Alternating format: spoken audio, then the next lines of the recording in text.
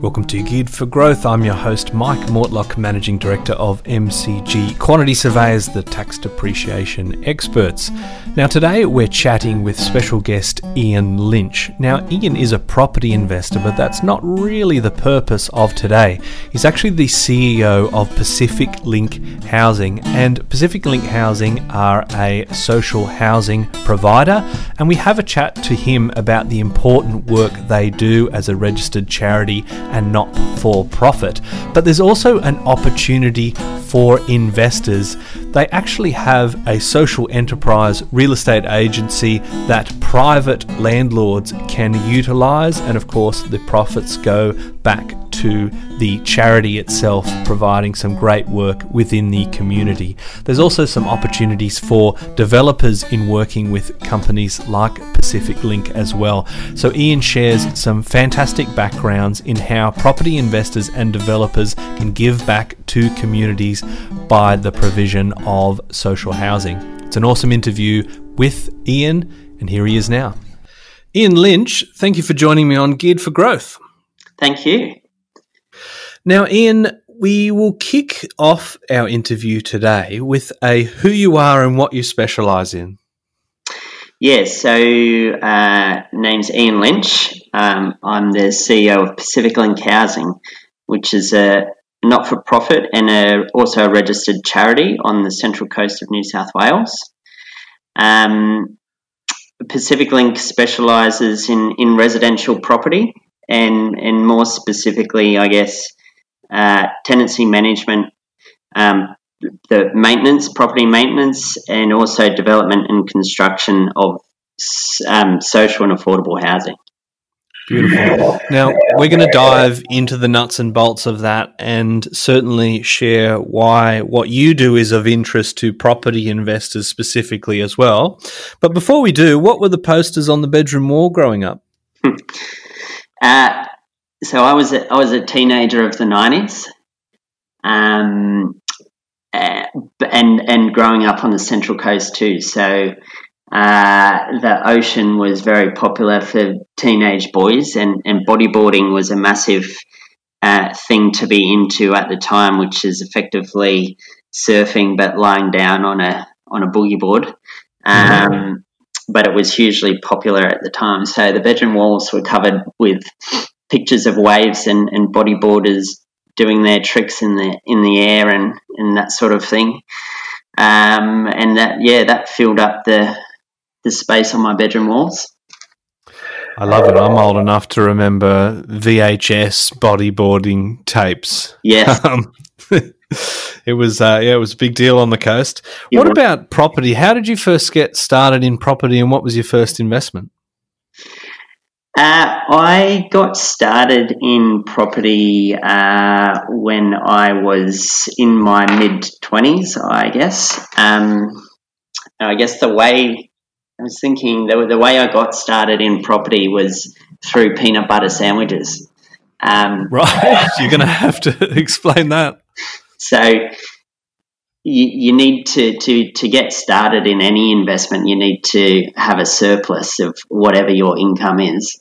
And to build that surplus, the leaner you can live, the more surplus you can build up to start down that path. And one way I've often said to people, I think I ate peanut butter sandwiches while my colleagues were, going out and buying their lunch at $10 a pop. I would have my peanut butter sandwich and think, well, I know that I'm building towards something. And I think that's really how I was able to get started at a young age, is determination and aspiration.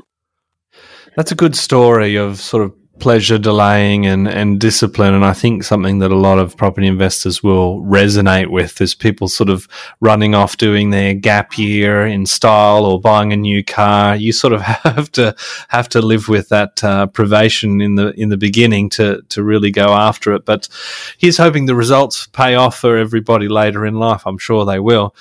Ian, you're here to talk about social housing and the important service organisations like yours provide, but there's also opportunities for investors and landlords as well as part of what you do. But I want to talk a little bit about your background. So you went to school as an accountant at uni. Were you always wanting to be a bean counter? Definitely not. And it's not a very cool thing for a young guy to be wanting to get into. I actually did landscaping and for work experience in high school. I did a stint with a landscaping company and also in a landscape architect's office. So I was thinking that was the route I was going down. By the time I finished high school, I'd enrolled instead into a degree, a Bachelor of Management, thinking I was going to be majoring in marketing or tourism. And by the time I finished that exact degree, I had instead majored in accounting. And it's just, I guess, the path that we turn, the people you meet.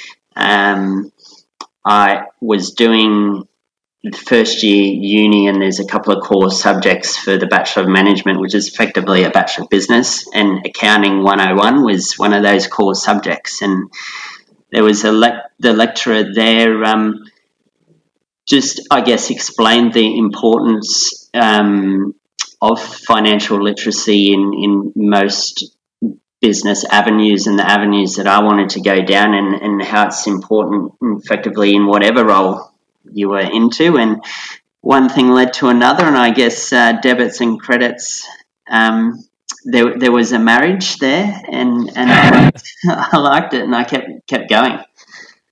Look, you don't have to apologise for your profession as a quantity surveyor, especially someone that's so engrossed in tax legislation. I completely understand.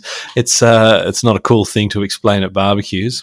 No. What about with your property investing? You talked about the peanut butter launching your investing career, but you were actually a rent vestor before it was cool. It's obviously it's its own term now at the moment. But what made you get interested in property investing and deciding to rent vest? Yeah, so maybe I was the one that made rent vesting cool. You could have been. I guess so. During uni, and while I was at uni, I was doing an accounting cadetship at a local accounting firm as well. And through uni and through that job, I learnt about and could see the benefits of compound interest and the way that money could work off itself and multiply. So I was doing tax returns for clients and calculating the capital gains tax that was resulting from the sale of an investment property or shares and things like that. So I started to appreciate what that could do even off small amounts. So I started having a dabble in shares when I was 19 and 20, and would save up and go in with a huge purchase of $800 worth of AGL shares or something like that. And I guess I had an appreciation of it and had some mixed results. And by the time I was eating my peanut butter sandwiches, wanting to go on to bigger and better things, it was probably a combination of the GFC and the share market tanking. I had a reasonable job in Sydney. I was renting an apartment, sharing a flat in Sydney. I knew there was no way I was going to be able to buy in Sydney, but I absolutely wanted to be living down there and living the good life as a young 20-something. So I thought, well, I'll purchase a property where I can afford to purchase, and I'll rent where I want to live but can't afford. So it was, I guess that combination of the different markets, it was probably good timing to be bowing out of the share market and getting into the property market at those times too. So maybe that was a bit of luck. So set my sights on getting into the property market, saved up for a deposit, and bought in, and probably in hindsight was a bit gung-ho and bought in without too much research or anything, and bought into an area that I knew rather than an area that was, had the insights and the smarts. But either way, it ended up doing pretty well. I guess that's how I got into it. And it's worked out well. Yeah, beautiful. I guess, those are typical investor things. We buy with the familiarity, and perhaps when we look back at the first one, there's not as much research as we like, but it just goes to show that it can be a reasonable investment, and time will look after you. What about with your career? So you obviously began as an accountant, and prior to becoming in the finance department and CEO of Pacific Link, you had a pretty high-flying finance job by the look of it. What made you want to move into the social enterprise world? I assume the decor is less attractive and the salary's meagre. Yeah, that is all true, and it was a combination of things, I guess. I was working at the time for a global IT consulting firm, which was large. It was listed on the NASDAQ, had offices all around the world. So I worked in the Australian entity. There was a really great team in Australia, but in terms of the finance side of things, I was the only finance person in Australia, and I was supported by a shared service centre, so a combined finance team that was based in Poland. So I had accounts payable and receivable and management accountant, etc., all based in Poland. So I guess there was, just by nature of that large organisation, which is never a path I wanted to go down. I was always previously working in smaller privately owned or companies like that. There was just that heart missing. In IT consulting is pretty dry. You're just billing people's time.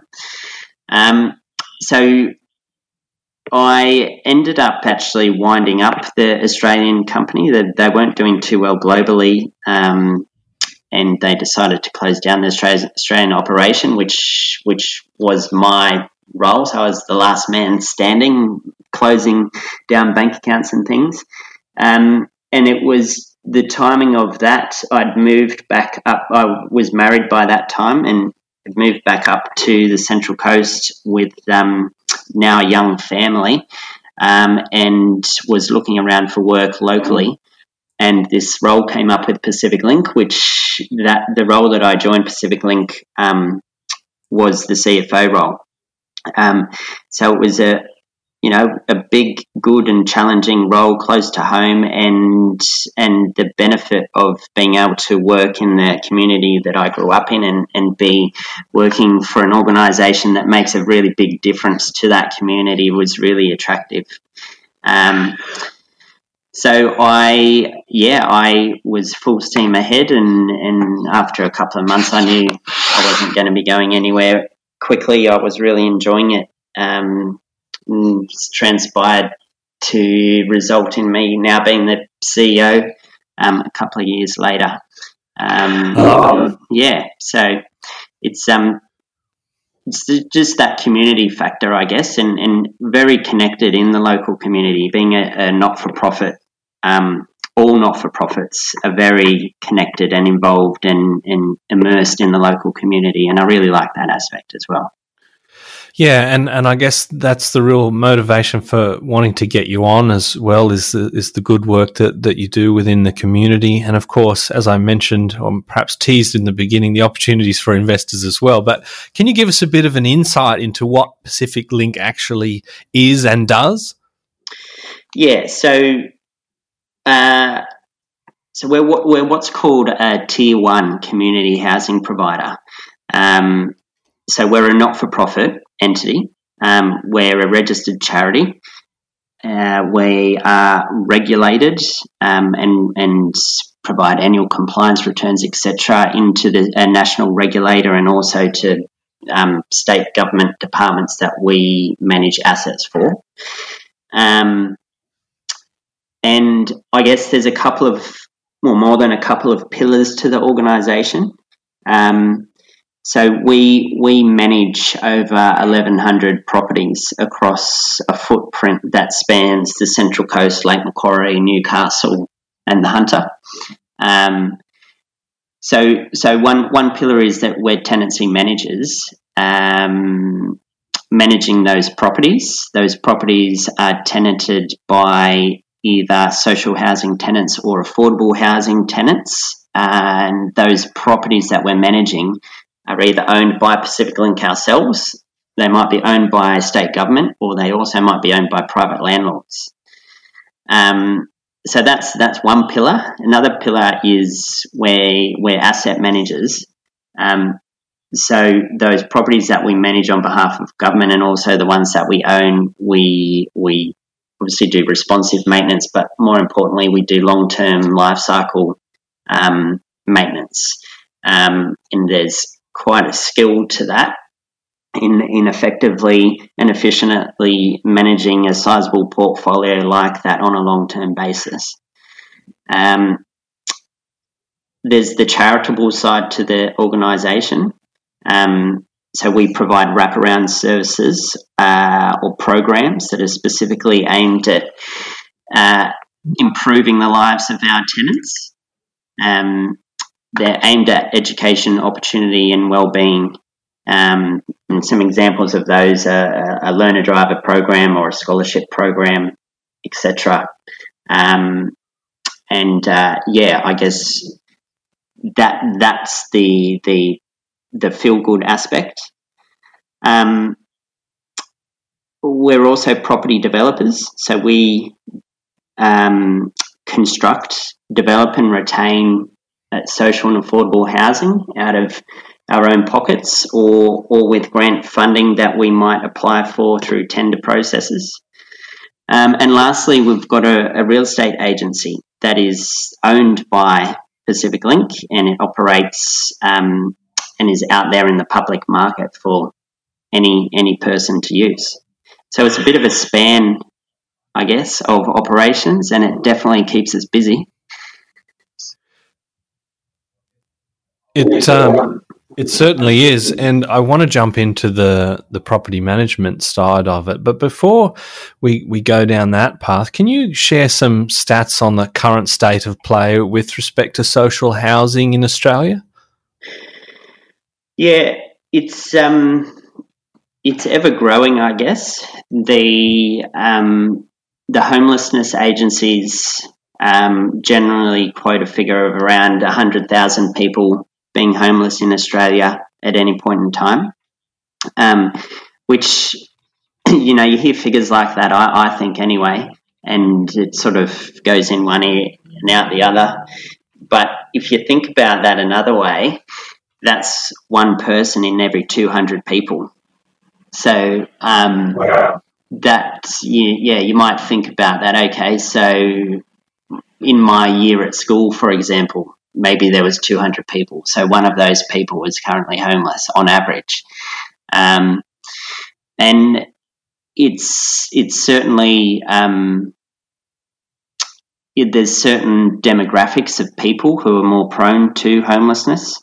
And that is obviously something that governments are focusing on and trying to address. Another demonstration, I guess, of the need for housing in all regions, but this stat is from our region particularly. Only 5.5% of all properties that are advertised in the market are considered affordable for people who are households that are on government income support payments.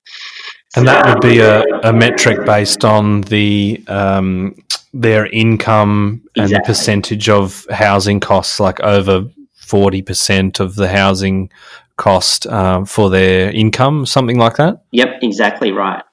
So what that tells us is that without the creation of further affordable housing, people just do get priced out of the private market. And if there is no specifically created affordable housing that is there on sort of a build-to-rent basis, that results in homelessness. And that's that cyclical issue. Typically, what sort of background or situations are your current tenants in when they apply for housing? The Geared for Growth Property Investing podcast is presented by our business, MCG Quantity Surveyors. If you're an investor or a property professional looking to get the best tax depreciation deductions for yourself or your clients, please get in touch with us at mcgqs.com.au. It's our mission to help as many property investors as we can to maximise their claims and maximise their property education as well. It could be anything, to be honest. Certainly, I would say the most common circumstance of a tenant before they become a tenant of Pacific Link, the most common situation would be that they're living with family or friends. So that's as a result of social housing having a 10-year wait list. So if you or I were to apply and get approved on the social housing wait list today, there's every chance we'd be waiting for a property to be offered to us for 10 years. So in the interim, people generally are couch surfing on mum and dad's couch or in the spare bedroom of the brother's house or whatever it might be. And the tenants can come from all walks of life. It could be somebody who's been forced from the workforce because of an injury or sickness and no longer has that income. Somebody who's permanently unable to earn income due to disability or some such thing like that. It could be a mum and kids who've escaped a domestic violence situation. We have a lot of elderly tenants who have no super and living off the pension doesn't generally mean that you can afford much in the way of housing. And those people are eligible for social housing. So it's really all walks of life and all sorts of everyday people. Let's talk about how property investors and property professionals can be of assistance and, of course, benefit as well. So, for example, landlords are able to sign agreements with organisations such as yours. How does that work? Yeah, so community housing providers around the country, and it's a state-by-state case, they generally receive some funding to go off and rent properties from private owners, and that's to increase the supply of affordable properties. So in New South Wales, for example, there's a program called a leasehold program, and a community housing provider receives state government funding that will partly go towards and enables the housing provider to go and pay market rates of rent to a private residential property owner. The housing provider head leases that property and subleases that to a social housing tenant. And there's other schemes, obviously, as well. And a big one a couple of years back was the NRAS scheme under the Rudd government. It was relating to the fallout of the GFC. So yeah, I mean, there's the leasehold program is the main way in which we interact with everyday property investors. And you mentioned that organisations like Pacific Link, and of course there's versions of Pacific Link state by state. You actually sign the head lease. So I guess that's a question that property investors would have. The stereotype would be that someone's going to be trashing the property. Is that something that you observe either as a concern from potential private landlords, or you actually observe as happening within your housing stock? Yeah, it can absolutely happen. Make no mistakes about that. And likewise, it can absolutely happen in the private market with private tenants. Yeah. And every real estate agency will be able to tell some stories. When we actually recruit for our tenancy managers, we often get applicants coming from real estate agencies who've had enough of the private market, and we ask them, to basically test resilience. What's an example of your worst vacate that you've had to do, and often those stories are worse than anything that we've experienced. But no doubt, our tenants tend to be hard wearing on the properties, and that can be due to all sorts of things. It could be the fact that there's kids in the property. It could be the fact that the person might have some disability issues or mental health issues. So we specifically look for properties that will be durable and hard wearing when we're renting them from the private market. When it comes to developers, what are the benefits of a developer having an involvement with Pacific Link or similar organisations? I guess certainly, and certainly the way state governments are heading, they're encouraging partnerships. So tender applications might come out from state governments, and might be only a community housing provider that's eligible to tender, but it will encourage partnerships with private developers to produce an outcome. And they can be attractive for developers. There's also opportunities through the leasehold program to work with a community housing provider, enter into an arrangement whereby, if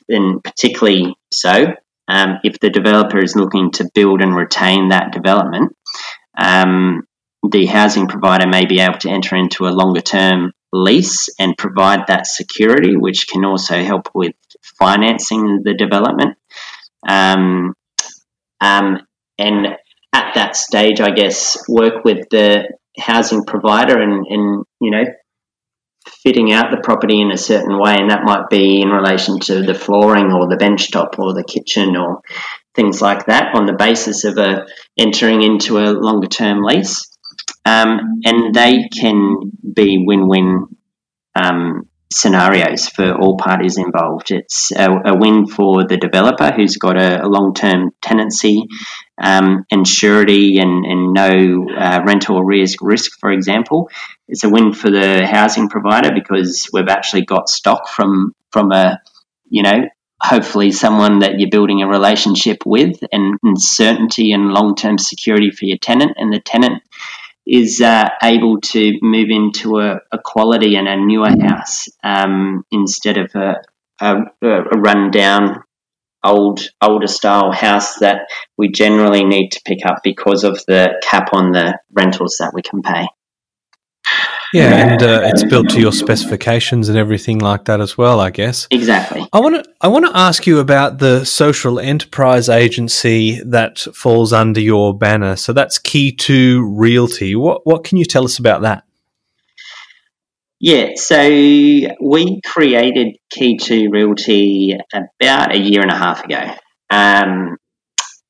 It's established as a pure social enterprise, so it's a wholly owned subsidiary of Pacific Link Housing, which is a registered charity.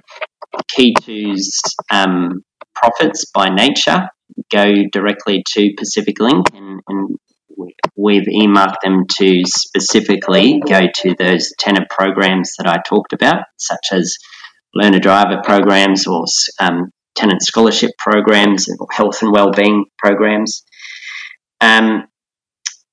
So it's a valid option for everyday private landlords as an alternative real estate choice. And I've used an example before.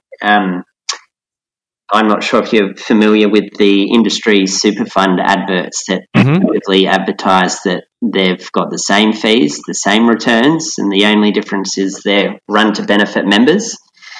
In Key2's case, it's similar, that they're a property management agency with the same fees, the same expertise. The only difference is that Key2 is owned by a charity and distributes its profits to a good cause.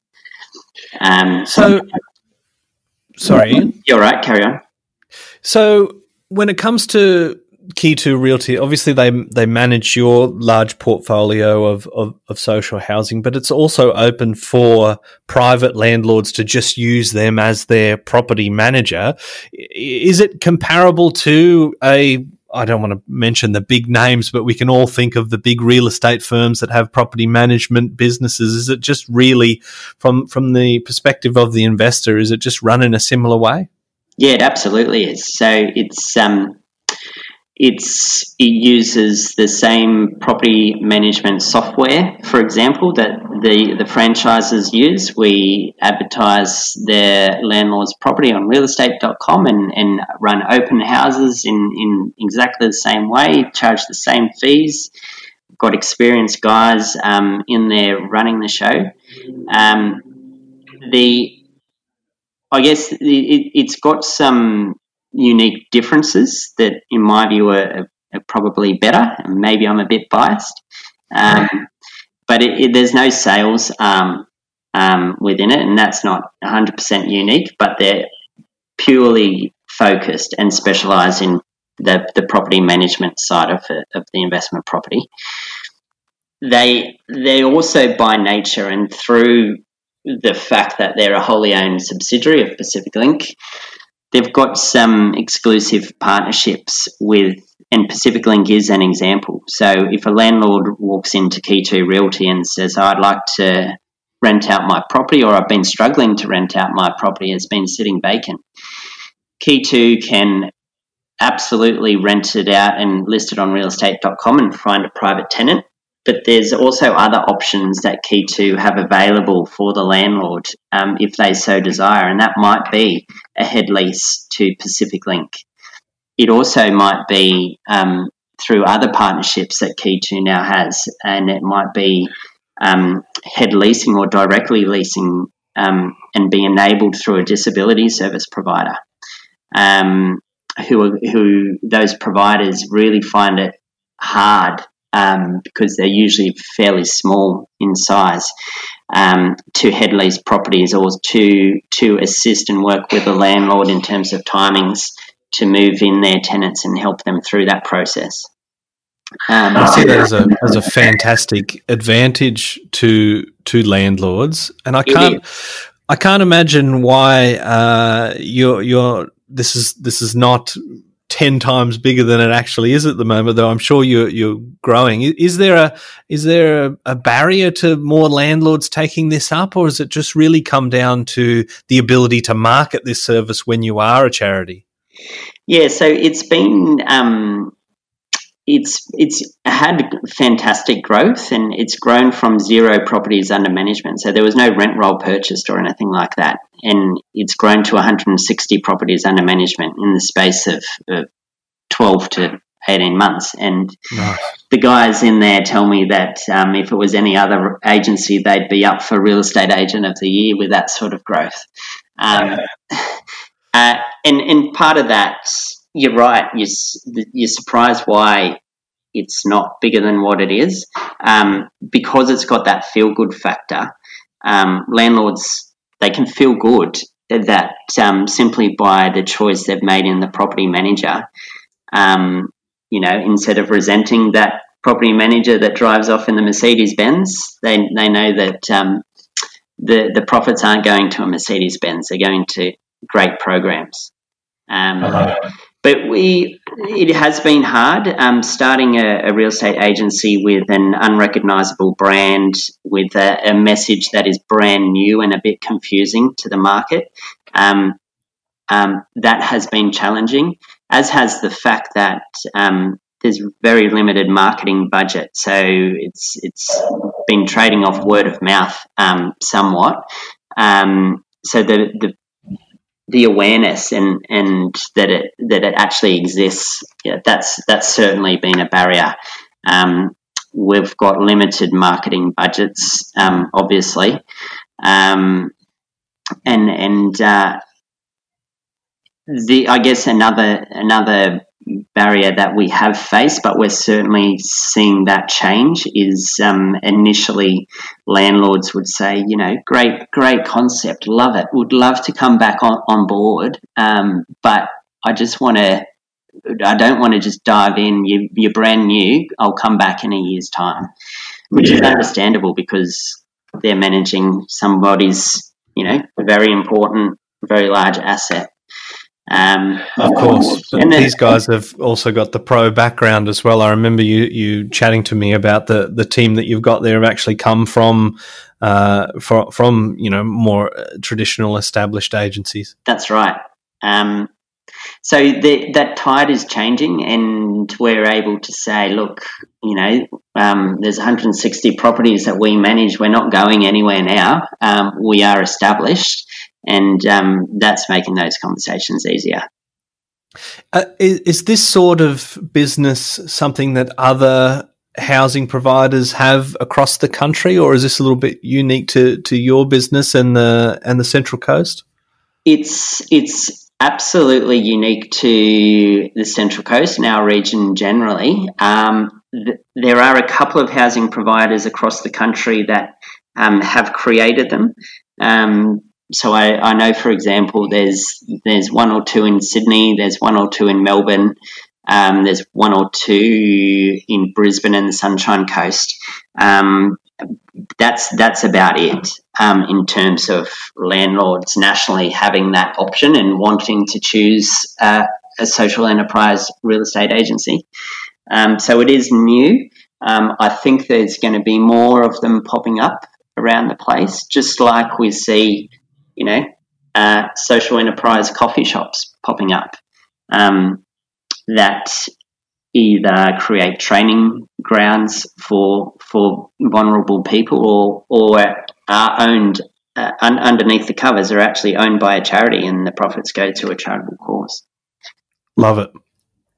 I want to ask you about the development side of things. So you guys actually do property developments yourself, not just doing sort of joint venturing arrangements with other developers. You're developing the properties yourself. As an accountant, you must be pretty handy with the due diligence side of the development. What are some of the key considerations that you make that you think investors that are listening could take away from your experience in these projects?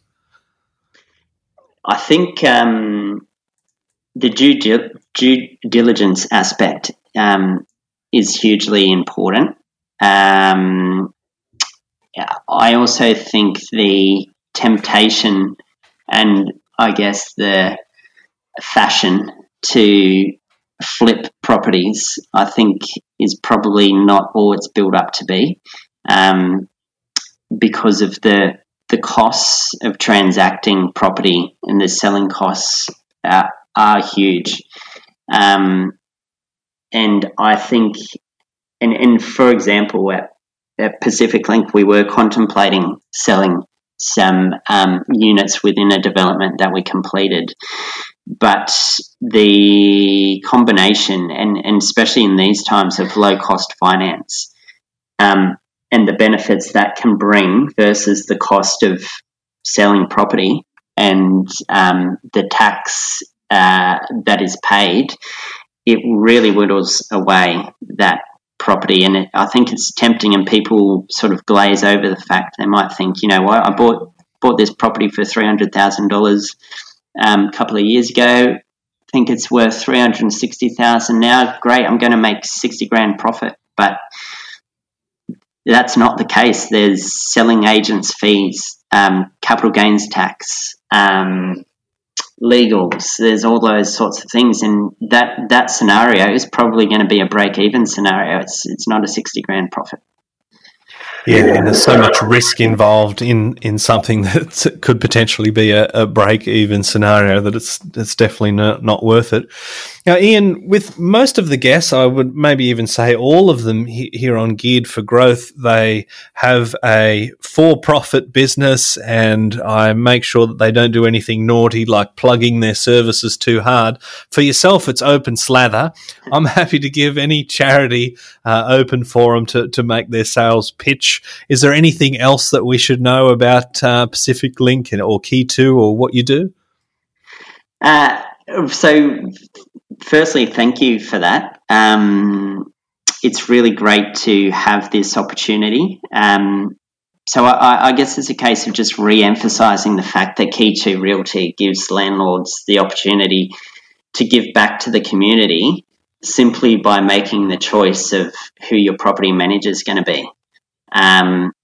And there's information on the website about those programs, and we are striving to get better at telling those stories and displaying those outcomes. And don't be scared of it. It's a valid licensed real estate agency. It's a standalone entity.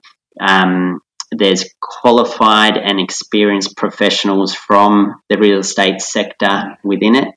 It could be any residential property in the region. It could be the penthouse out at Terrigal. It could be, some 3-bedroom shack in suburbia. The guys know what they're doing and will be able to find a solution for any residential landlord. And ideally, it will grow that rent roll that will be full of private market, private tenant properties, rather, because obviously there's limited quotas and limited numbers that the likes of Pacific Link and other disability service organisations can head lease. And if we can get that word of mouth happening, so if anyone is listening and would love it if you would tell a friend who owns an investment property. That's what it's all about from our point of view. And if people are wanting to have a chat to you, either from the development side or the Key2 team as a private landlord, what's the best way to do that? Best way is the contact details are on the websites. So Key2 Realty, which is key and it's number 2 realty. .com.au. Pacific Link Housing is, if you just Google either one of those companies, they will come up. Contact details are on the websites. There's also the entities are on the social media channels. Get in touch. Happy to talk. Happy to have a conversation. Particularly public facing for Key2 Realty and residential landlords. Beautiful. Now, if there's one piece of advice that you could give to property investors, what would that be, Ian? So I thought you might ask this listening to previous podcasts, and I instead came up with a quote that I quite like and thought I'd share. Which is very short and very simple, but it obviously fits with who we are and what we do, and the fact that the community aspect and in these times in particular that we're all in this together. So the quote is that the only time you should ever look down on someone is when you're helping them up, and that's really important for, I think, people who are privileged enough to own an investment property. Open up your heart and your mind to to circumstances and appreciate the different opportunities people have had in their lives, and just don't look down on people. I love it. I think that's great advice and really, really important. And of course, to understand that as investors, we are very, very privileged, and with a couple of tweaks in different variables, we could all be in very, very different situations. So it's been a pleasure to chat with you, Ian. So thank you very much for being a guest. Yeah, really appreciate it. And thank you for having me. Anytime. Cheers. Thanks.